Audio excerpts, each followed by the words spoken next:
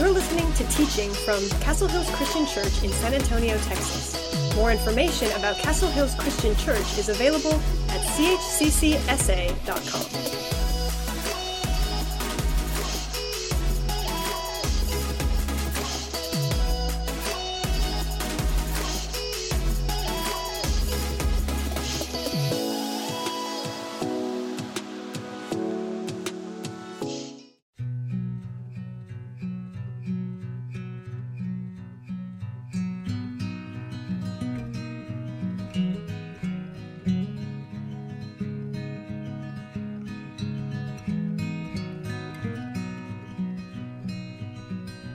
I'm writing to all who have been called by God the Father, who loves you and keeps you safe in the care of Jesus Christ. May God give you more and more mercy, peace, and love.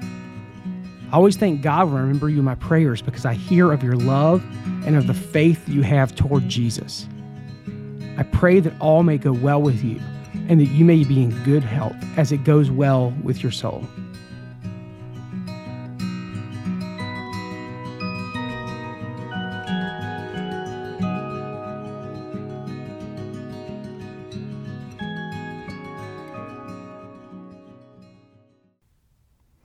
Robert Seipel, the former leader of World Vision, tells the story of how he met a young Lebanese woman named Mary.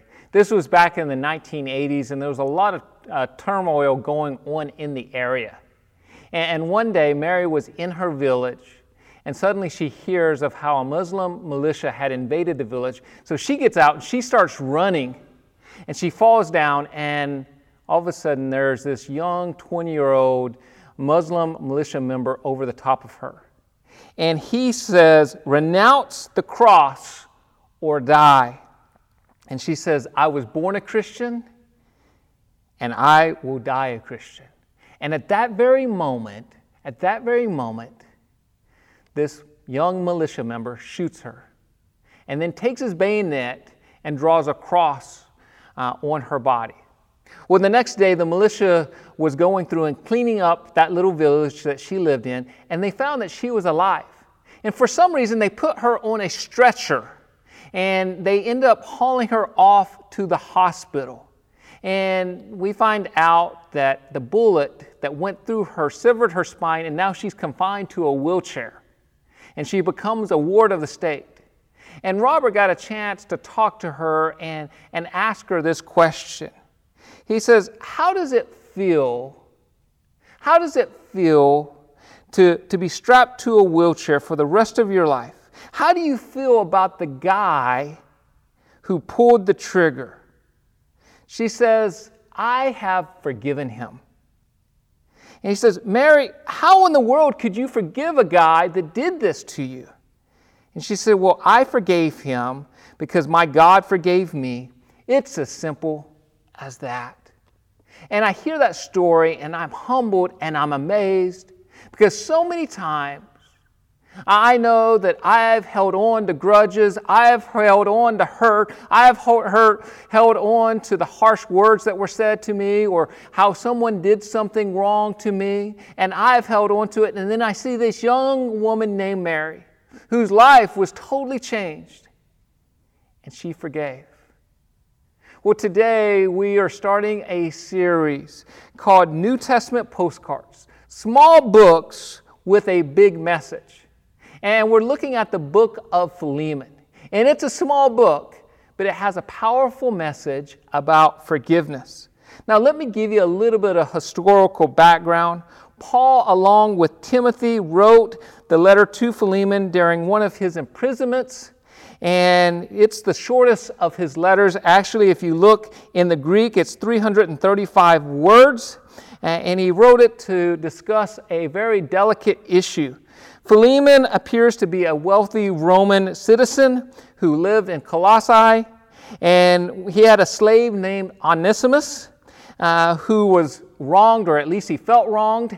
And he ran away from Philemon. And evidently, he crossed paths with Paul. And he had become a believer, and he had become very valuable to the ministry, Paul's ministry. You'll actually see his name in Colossians 4:9. And we need to understand that slavery was accepted in the Greco-Roman world at the time. It took many forms, but one of the ways that it took a form in is if you went into debt, then you could become a slave to work off your debt. So for example, let's just say that you charged something on your Visa bill or on your Visa card and you couldn't pay that back. Well, all of a sudden, what you did, instead of being turned over to collections, you began to work for Visa. You became a slave for Visa until that debt was paid off. And so one of the things that we saw back in those times is regardless of race, you could become a slave for many different reasons. And there was many educated people who were slaves. Many of them had an opportunity to work toward freedom, although they are always recognized as an ex-slave. But we still have to remember that slaves were still treated sometimes less than humane. Sometimes they were treated as property. And Paul, in this letter, he wants to send Onesimus back to Philemon, which is required by Roman law, and the same law would say that slave owners had the right to punish runaway slaves. They could put them in prison, they could do all sorts of things. And so Paul writes to Philemon with a delicate request. He wants him to welcome Onesimus back as he would welcome Paul, and not as a runaway slave, but as a brother in Christ. And although Paul writes this letter to Philemon, he makes it known that this is not just for Philemon, but it's for the whole church, that this message is for the whole church. Something that's fascinating about Philemon is it's the only letter that Paul doesn't talk about Jesus' death, burial, and resurrection. Yet, he doesn't say it with words, but he demonstrates it. If you have your Bibles, go ahead and turn to Philemon. Let's start looking at verses 4 to 7. It starts off this way. I always thank my God when I pray for you, Philemon, because I keep on hearing about your faith in the Lord Jesus and your love for all of God's people. I'm praying that you will put into action the generosity that comes from your faith, as you understand and experience all the good things that we have in Christ. Your love has given me much joy and comfort, my brother, for your kindness has often refreshed the hearts of God's people. Maybe I'm reading too much into this, but it almost feels like Paul is reminding Philemon that you're a loving man, that you're a man of faith. You're a generous man. And if Paul was one of my kids, if he was one of my teenagers at the time, I'd almost feel like he was buttering me up and he's about to ask something. When my kids want something, I notice two things. One, they're being extremely nice to me, and they may even do some nice things for me. And in the back of my mind, I'm thinking, okay, they're about to ask me for money, or they're about to ask me to go somewhere, or they want me to do something. Well, I'm not saying Paul is doing this, but he does say a bunch of nice things, and guess what? He's about to ask Philemon to do something. And he's about to ask him for a favor, and he'll say, well, I'm not demanding it, but I'm just asking that you will do this, because, Onesimus, he's been very good to me. He's shown kindness to me, and so I want you to welcome him. Start looking at verse 8. It says, this is why I'm boldly asking a favor of you. I could demand it in the name of Christ because it's the right thing for you to do. And Paul's pretty persuasive, right, when you're reading through this? Verse 9, but because of our love, I prefer simply to ask you. Consider this as a request from me. Paul, an old man, now as a prisoner for the sake of Christ Jesus, I appeal to you that you show kindness to my child Onesimus. I became his father in the faith while here in prison. Paul says that Onesimus was useless to you, which is a little ironic because his name actually means useful, but now he's useful to both of us. And you'll see that in verses 11 and 12, and he says, I'm going to send him back to you, and with him goes my own heart. And so even though Paul knows that Onesimus is useful, he knows the right thing to do is to send him back to his slave owner, Philemon. Verse 13, I wanted to keep him here with me a while I'm in these chains preaching the good news, and he would have helped me on your behalf. But I didn't want to do anything without your consent. I'm being respectful to you. I wanted you to help because you were willing, not because you were forced. Now, we don't know why Onesimus ended up with Paul. We don't know if there was harsh words that were said between him and Philemon. We just don't know, but we just know that he's in the presence of Paul, and Paul has evidently changed his life a great deal, helped him come to know Christ. And then Paul says some remarkable words in verse 16.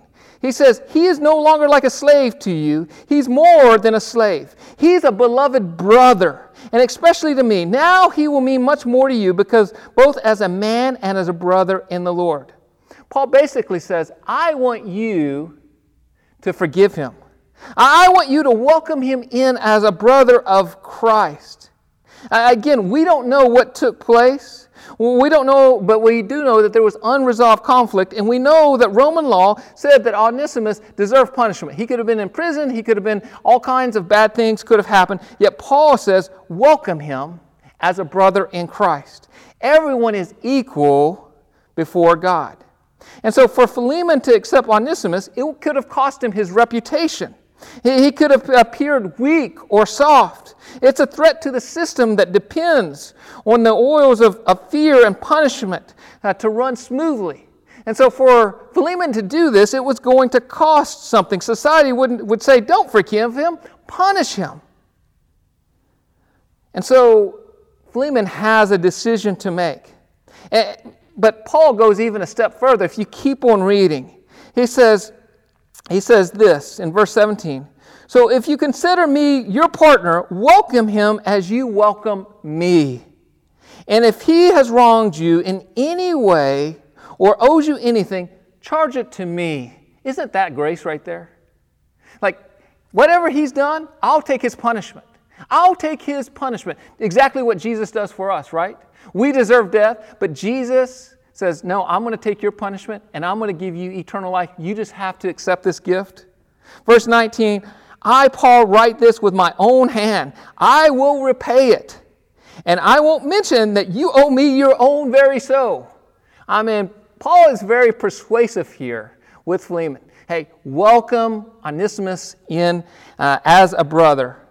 And while the word forgiveness is never appears in this letter itself, it drips with the principles of Christian forgiveness. It drips with grace. And so I want to take just a few moments and talk about forgiveness. In life, we have two choices. We can either forgive or we can be resentful.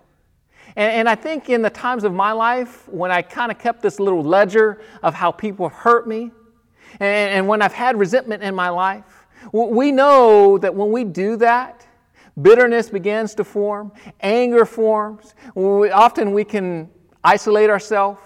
We can think about all of these bad thoughts. We can let these things fester. And so we can be resentful. We can hold on to things. And chances are we're actually harming ourselves more than we're ever hurting the other person that we're resentful against. On the other hand, we can forgive. And what does forgiveness look like? Well, first of all, forgiveness is a decision. It's a choice that we make. It's an act of the will by the grace of God. Often I can't forgive just because I want to forgive, but I'm able to do it because of the grace of God. Forgiveness releases my right to retaliate. Forgiveness is not saying what you did was right. It's not saying what you did doesn't matter. It's not saying what you did didn't hurt me. But forgiveness is saying, I'm not going to try to punish you because of this. I'm wiping the ledger clean. I'm letting go of my desire for vengeance. Forgiveness says, I will do my part to restore the relationship. Forgiveness isn't just saying, okay, I'm not going to get even with you, but I'm also going to try to work on restoring the relationship. Now, we need to understand that sometimes we can forgive someone and they may not want to be forgiven. They may not want to restore the relationship. Now, ultimately, as Christians, we want reconciliation between two parties. But sometimes that's two-sided, and both parties have to desire that. And so sometimes we're left with just forgiving and having to move on and hoping at some point in time maybe that relationship will be able to be mended. I think it's very important for us to understand that there's a difference between forgiving people and trusting them. You can forgive someone instantly, but credibility takes time to restore. I also think it's important to realize that people change. And there's historical evidence that says Onesimus eventually was returned to Paul, that Philemon treated him as a brother, returned him to Paul, and guess what? Onesimus became a bishop, a church leader in Ephesus. That's the power of forgiveness. We see Philemon and having every right to be resentful, every right to punish him, every right to do whatever he wanted to do. But we see Paul pleading on Onesimus' behalf to forgive him. And again, we don't see it in the text. This is simply going by other historical data. But it says that Onesimus eventually became a church leader in Ephesus. And just think, what if you, by forgiving someone, you reflected Christ? And what if it made a difference in their life? And what if it helped them grow in their relationship? What if it helped them come to know Christ? So I want to end with a question for you. Is there anyone in your life that you need to forgive? Is there anyone in your life you need to forgive? Are you holding on to a grudge? Are you holding on to a grudge? 1 Corinthians 13:5 says, love doesn't keep a record of wrongs. Doesn't keep a record of wrongs. Are you holding on to a record of wrongs? Is there anything that you need to let go of? Is there anyone that you need to forgive? Would you pray with me? Father, I just thank you for today. I thank you for the example that we see of Paul encouraging Philemon to forgive Onesimus. And Lord, I just pray that you would help us to take forgiveness serious. We know that Satan wants us to hold on to grudges. We know that he wants us to hold on to our hurt and our pain. But Lord, we know we can't do it on our own strength, but give us the power to forgive. As we take the bread and we take the juice and we remember you and how you've forgiven us, I pray that you'd bless this time. In your precious holy name, amen.